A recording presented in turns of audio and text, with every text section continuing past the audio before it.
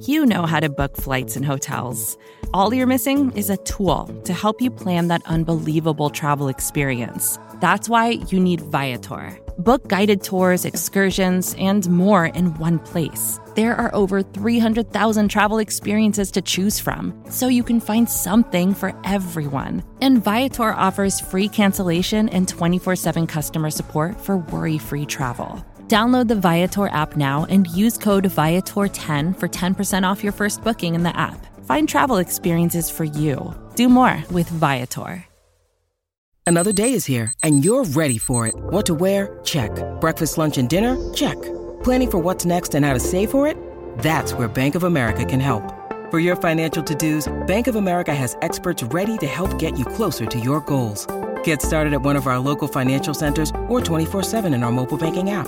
Find a location near you at bankofamerica.com/talktous. What would you like the power to do? Mobile banking requires downloading the app and is only available for select devices. Message and data rates may apply. Bank of America N.A., member FDIC.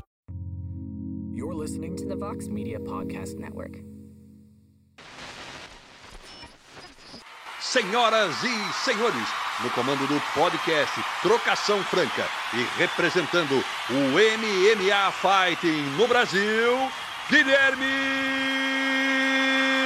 Cruz.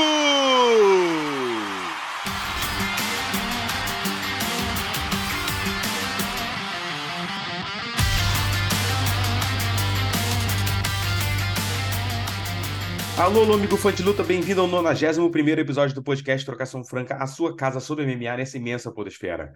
Eu sou o Guilherme Cruz, correspondente do site americano MMA Fighting no Brasil, e estou de volta nessa sexta-feira com uma edição extraordinária do podcast. Isso mesmo, não tá maluco não, teve podcast quarta-feira e tá tendo outro hoje.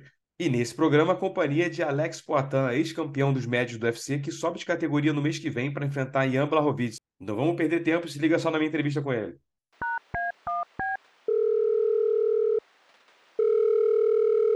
Do outro lado da linha, agora a gente tem Alex Poatan, que no dia 29 de julho retorna ao octógono do UFC, agora num desafio diferente, uma categoria de cima, contra Ian Blachowicz, já estreando contra o ex-campeão dos melhores do peso. Poatan, bem-vindo de volta ao podcast aí, como é que tá sendo agora esse camp de vida nova, de peso novo? Bom, cara, primeira coisa que eu fiz, né, depois da minha última luta, descansar, pensar, recuperar, né, recuperar o corpo, recuperar a mente. Foi perfeito tudo que eu fiz até agora. Estou iniciando nos treinos, né, já tem 2 semanas que eu iniciei, se eu não me engano.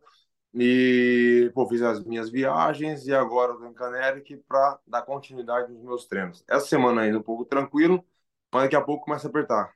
O que te fez bater o martelo e decidir subir de categoria? Porque depois que rolou a luta, muita gente já imaginava que, pô, teria roteiro para fazer uma trilogia direto com a Adesanya. Vocês dois até trocaram ali umas mensagens nas redes sociais, um provocando o outro, ele falando até de trilogia, mas o que te fez tomar essa decisão de subir de peso agora?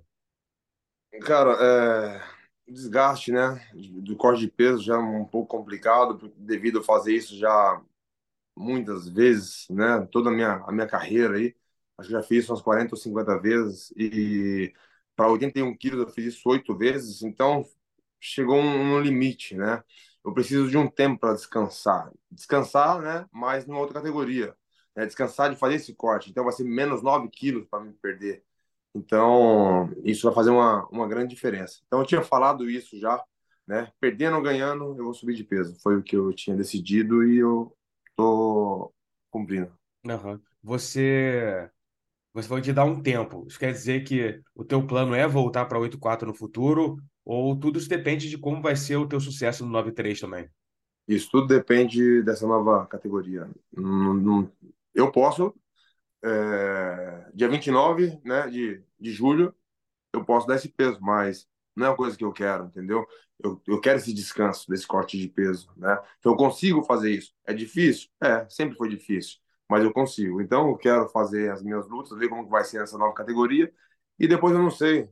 Talvez eu fique só nela, talvez eu faça mais uma luta no médio, não sei. Nessas últimas semanas e meses aí, desde a luta com a Adesanya, como é que tem sido a vida para você? Mudou muito você saber que você não vai cortar mais para 8,4 no dia a dia, o que você pode se alimentar, dieta, já, por exemplo, você vai lutar no 9,3, você está pesando hoje o que você pesaria se no final de julho fosse uma luta de 8,4, Ou você tá mais pesado do que você estaria nesse ponto, assim, do camp? Não, eu tô mesmo peso, eu não vou fazer diferente, não faz sentido vou subir de categoria, agora eu posso comer mais, eu posso ganhar mais peso, e depois eu tenho que perder o mesmo peso, então não faz sentido, isso é burrice. Então, estou mantendo o mesmo peso e a diferença que vai ter é que eu não vou precisar perder mais fazer esse corte na semana, né, da luta, né, que são de 8 ou 9 quilos, 10 quilos aí, na verdade, né, e aí no último, aí no dia da desidratação, que eu faço um corte de 8 quilos. Então, no total aí, 18 quilos aí, entendeu? Então, eu não quero mais isso, pelo menos agora, né? Então, por isso que eu resolvi subir de categoria e com certeza para mim vai ser melhor. De quinta para sexta você perdia 8 quilos desidratando. Isso. Então, realmente é uma coisa muito brusca pro corpo, né? Igual na minha penúltima luta, quando eu ganhei o cinturão, eu tava pesando 106 quilos para 8,4, né? 8,3, 900, sei lá. Nem sei quantos quilos dá, mais de 20 quilos, sei lá. É. E da última luta com 102 quilos, né? Para 84 quilos. Então, assim, mesmo assim ainda é muito.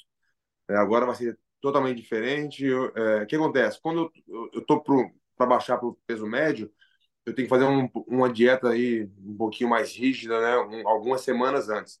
Agora não, eu vou poder comer bem, entendeu? Comer bastante carboidrato, comer de tudo, né?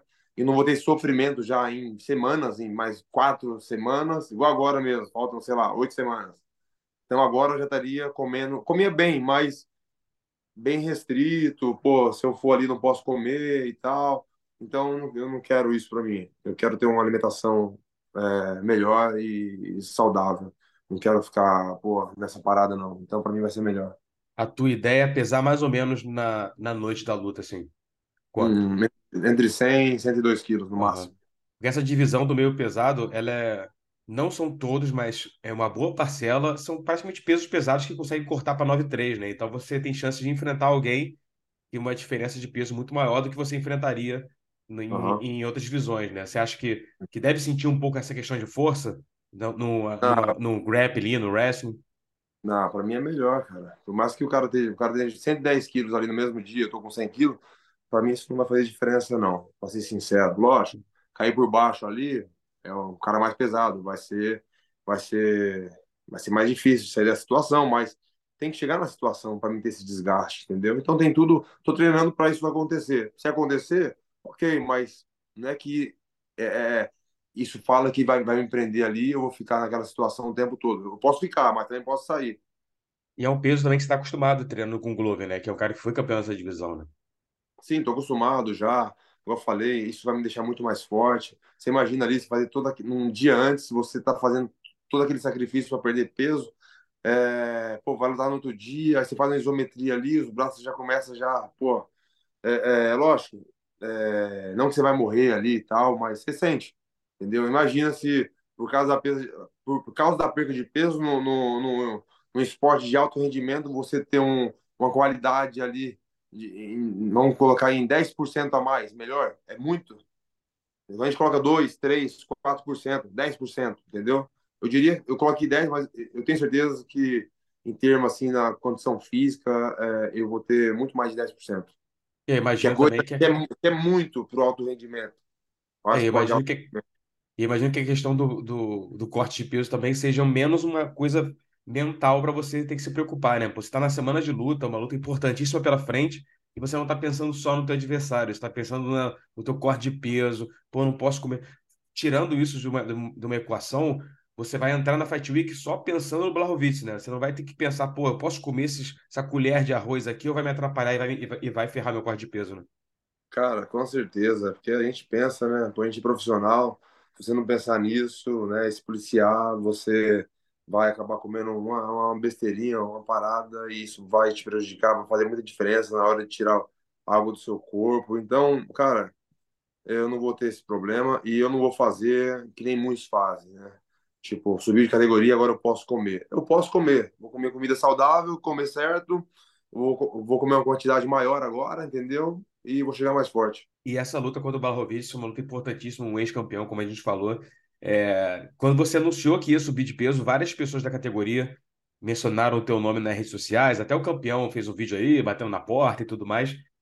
O nome do Blachowicz foi o único que chegou até você, ou o UFC chegou a conversar com você sobre outras possibilidades e que não rolaram e acabou fechando, foi o Blachowicz? Não, chegaram, não é que chegaram, os meus empresários tinham falado, o primeiro nome foi o Blachowicz, tinha falado do Ankalaev, Naquela época. e até falaram da disputa de cinturão.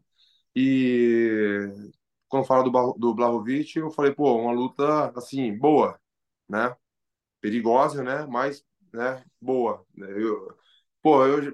Ex-campeão, pô, uma história que todo mundo sabe, vou chegar em outra categoria. Pô, se foi surpresa para alguém, cara, eu só lamento, porque sabiam que eu já ia estar nessa parada, entendeu? Dali pro cinturão, entendeu? Essa é a história, entendeu? Que eu construí no médio e vai ser assim no meio pesado, e isso é através de tudo que eu construí no kickbox. A minha história é gigantesca, entendeu? Então não vou chegar ali como todo mundo chega, entendeu? Tem algumas pessoas que talvez se fizer o que eu fiz, pô, vamos chegar ali nos cabeças já. Fica para trás, nunca vai ser ninguém na vida, entendeu? As pessoas têm que entender isso. Cada um tem sua história, entendeu? Eu sou um cara experiente, um evento grande, com lutas grandes, com atletas, pô, gigantes, entendeu? Alto nível. E, pô, já cheguei e me colocaram ali com os leões, entendeu? Se fazer isso com qualquer um, ok, pode chegar, mas vai ser difícil, entendeu? Então, cada um tem que entender o momento certo. E o momento, para mim, certo é o que está acontecendo.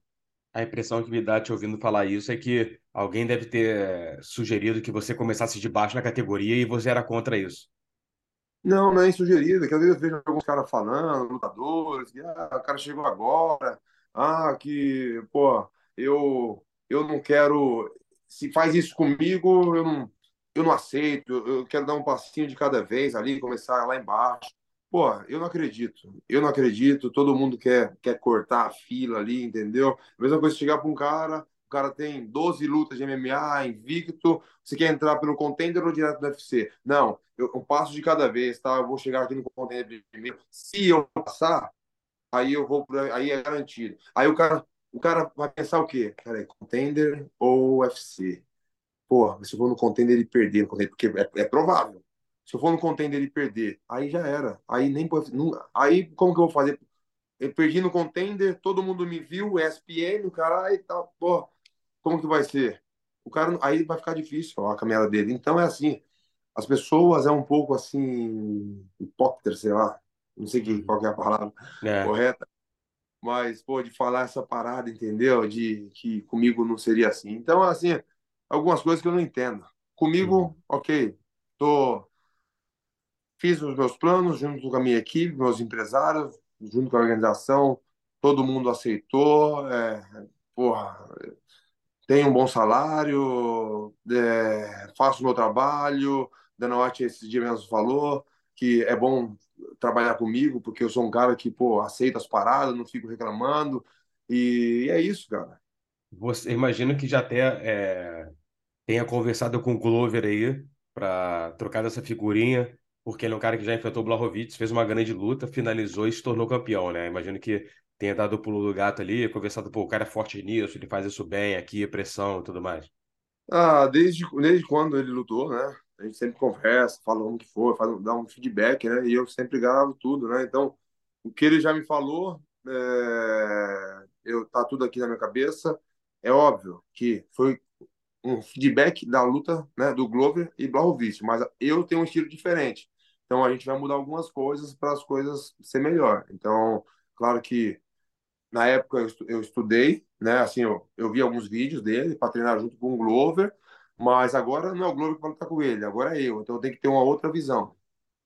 E são jogos completamente diferentes, né? O Glover é um cara que tem mais aquele jogo de wrestling, de pressão, botava baixo, ground and pound e tal, e acabou Sim. finalizando ele. Você espera que o Blachowicz faça com você o que ele tentou fazer e conseguiu fazer muito bem contra o Adesanya, que já são caras, você e o Adesanya têm estilos, por mais que dentro do kickboxing tem estilos diferentes, são caras de trocação, e ele conseguiu anular bem quando o Adesanya subiu de peso. Você espera que ele entre na luta tentando replicar o que ele fez contra o Adesanya? Cara, eu assisti, eu tava lá, né, essa luta do Blachowicz e Adesanya. Eu achei que o Adesanya ele controlou muito o jogo ali e deu a oportunidade de o Blachowicz fazer o que ele fez ali. Então tava uma luta meio que pau a pau ali e depois ele teve essa grande vantagem colocando ele para baixo e amarrando a luta ali, entendeu? Porque não fez muita coisa, mas conseguiu ali dominar ele no chão. Só Adesanya fosse um pouquinho mais agressivo, né? Mas ele não quis se expor. Mas se ele fosse um pouquinho mais agressivo, talvez ele não conseguiria fazer isso. Uhum. E qual é a principal arma ali? Qual o grande poder que você vê o grande perigo que o Blachowicz traz para você nessa luta? É a Cara, queda ou é a trocação? Pode bater pesado? todo lugar é perigoso. O cara tá em pé, é um chute, uma mão que o cara acerta ali, pô, é complicado. É um cara forte, um cara experiente, um cara que pode me colocar para baixo. Isso são possibilidades. Então, eu acho que é um cara completo e eu vejo perigo em tudo.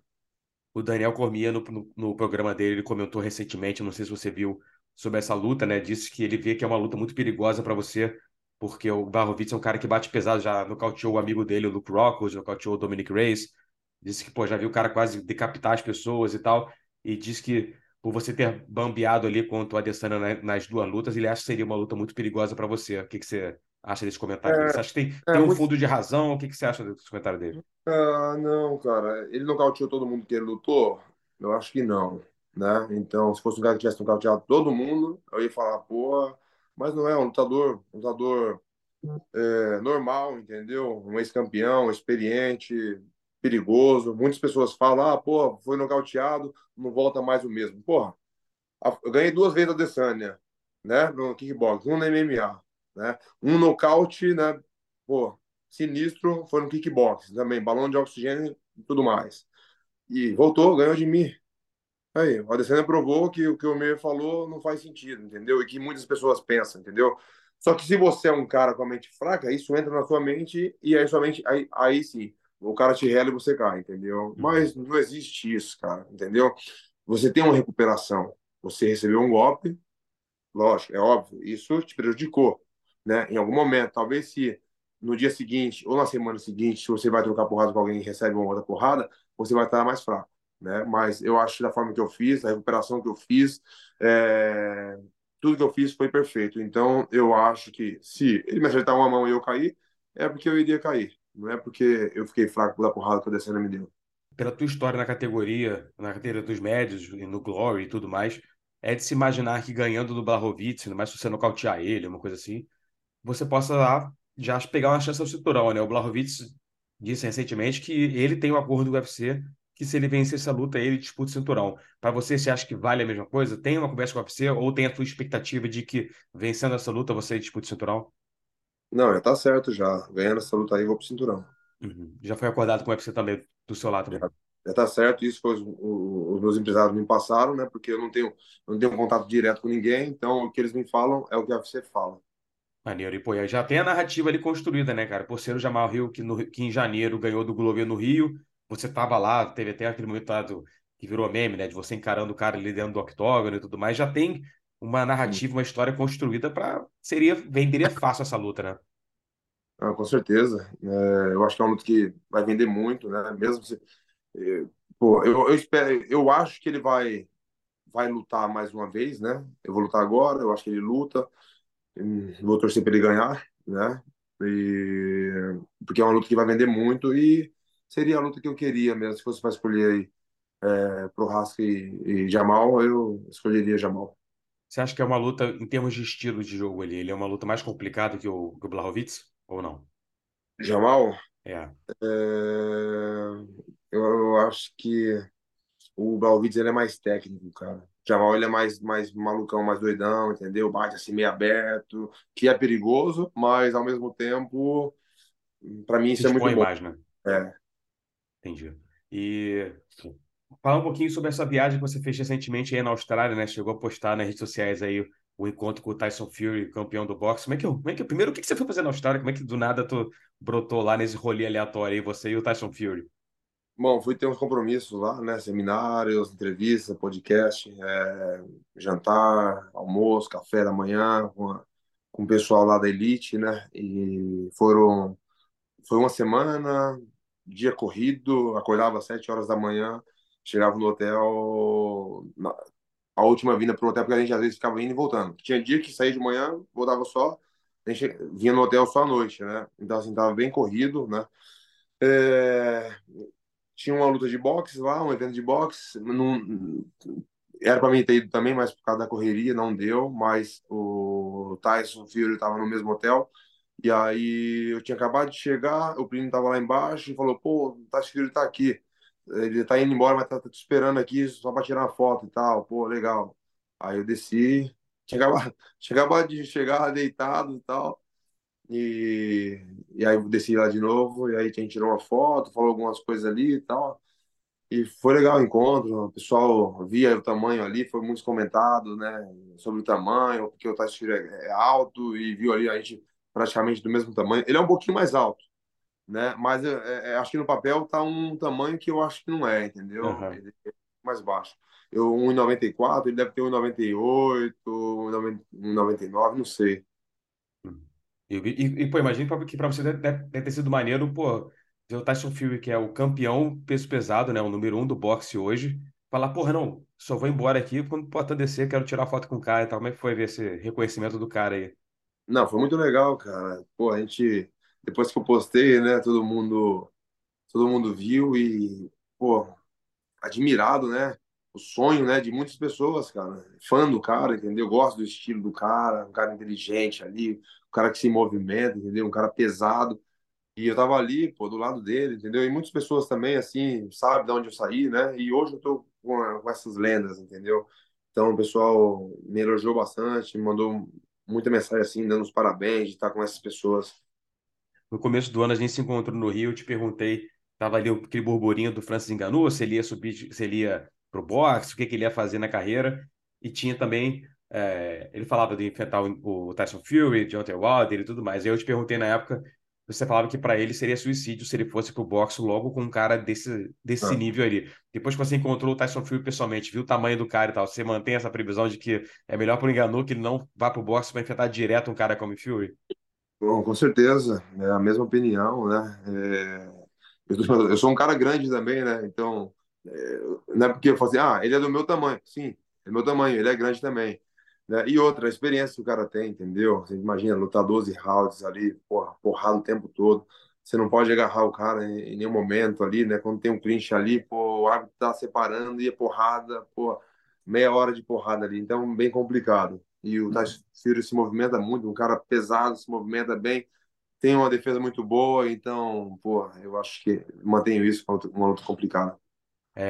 Você sendo do mesmo tamanho dele, dá pra imaginar um futuro você como peso pesado ou aí já é demais?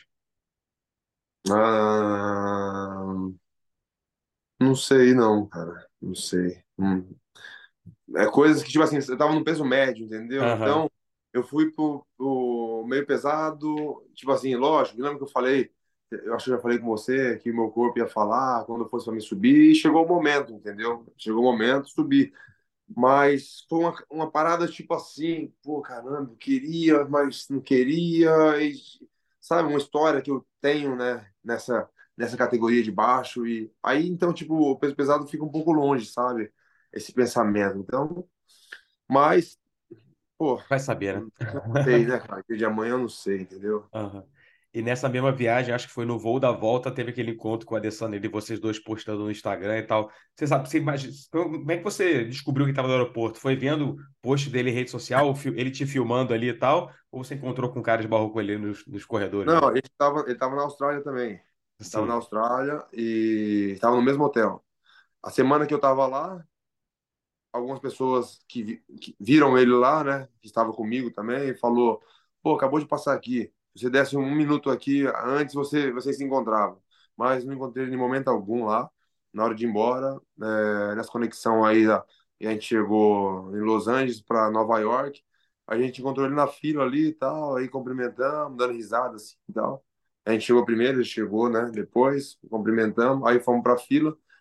Aí eu falei pro Plínio, ô Plínio, fala pra ele aí se a gente pode fazer uma mídiazinha aí, tava parado, entendeu? Aí o Plínio falou, ele falou, pô, legal, eu tava pensando nisso já.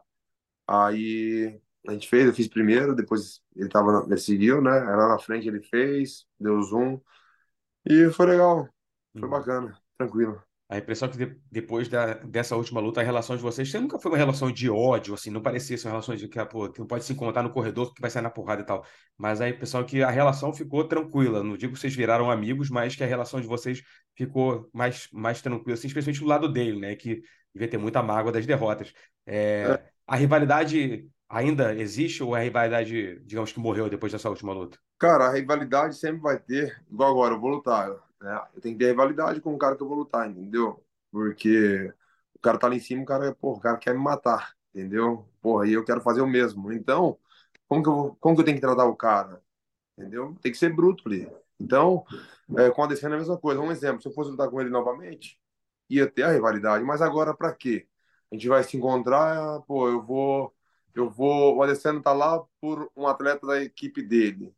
E eu tô pela mesma situação. A gente não pode se encontrar, a gente vai sair quebrando tudo, vai sair dando porrada. Isso não existe, entendeu? Uhum. Então, esse tipo de rivalidade comigo não existe. Uhum. Portas abertas para uma terceira luta no UFC, então, né? Quem sabe? Uhum. Quem sabe? Você acha que se rolar seria 9-3 ou 8-4? Também não dá para saber, né? Não dá para saber do futuro, né? Com relação a categorias, né? Eu não sei não, mas igual eu falei, para mim descer para 8-4, eu consigo fazer isso sempre.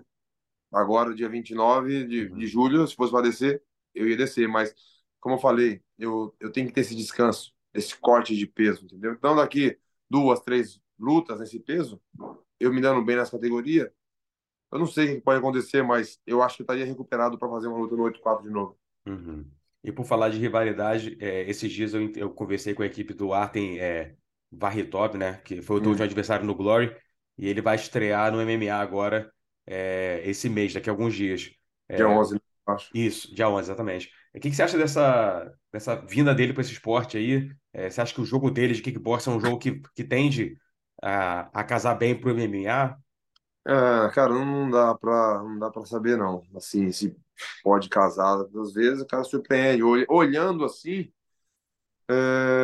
difícil, né? Pode ver, quando ele lutava comigo, a guarda é muito fechada. Então tem que mudar um pouco, né? Não precisa estar muito baixo, igual eu faço, né? Porque as pessoas criticam, mas tem que estar meio a meio ali, entendeu? Então, eu não sei como que ele vai lidar com essa situação, né? E tem que ver como está o jogo dele de chão e essa transição aí para estar tá trocando porrada e quedar ou defender. Eu, quando eu migrei, né? Que eu assinei com o UFC, eu já tinha 3 lutas de MMA e já treinava um tempo também, já, né? Então, para mim foi mais fácil. Para algumas pessoas, acho que assim, pô, foi fácil pro Alex. Não, eu já treinava, já, entendeu? Não 100%, mas já treinava um tempo já. Então, por isso que as pessoas pensam, foi fácil, né? Agora tem que ver o Barritov, se ele estava fazendo isso antes já. Se realmente ele decidiu agora e vai fazer a luta dele agora. É a primeira luta dele no Isso. MMA? É. Então, ela faz a primeira luta dele agora. Aí sim, eu acho que vai ser um pouco mais complicado, né? E tudo depende também do adversário que ele vai enfrentar, né? Porque se tudo for bem, assim, for justo, né? Pessoas que também vêm do kickboxing ou de outra modalidade, que também não é um cara ali encardido ali, de querer colocar você para baixo, é um cara do jiu-jitsu. E aí vai ser uma parada bem justa para os dois lados e eu acho que vai desenrolar uma parada boa, entendeu? Uhum. E só para a gente fechar, te liberar aqui, a gente está há poucos dias também do retorno aí da Amanda Nunes contra a Irene Aldana, no mesmo card de Charles do Bronx, enfrentando finalmente aí o Darius. Queria a tua opinião aí dessas duas lutas importantes para o Brasil no UFC. Uma que vai ter a brasileira disputando, defendendo o cinturão e a outra é o Charles podendo ter uma nova chance aí em caso de vitória com o Darius.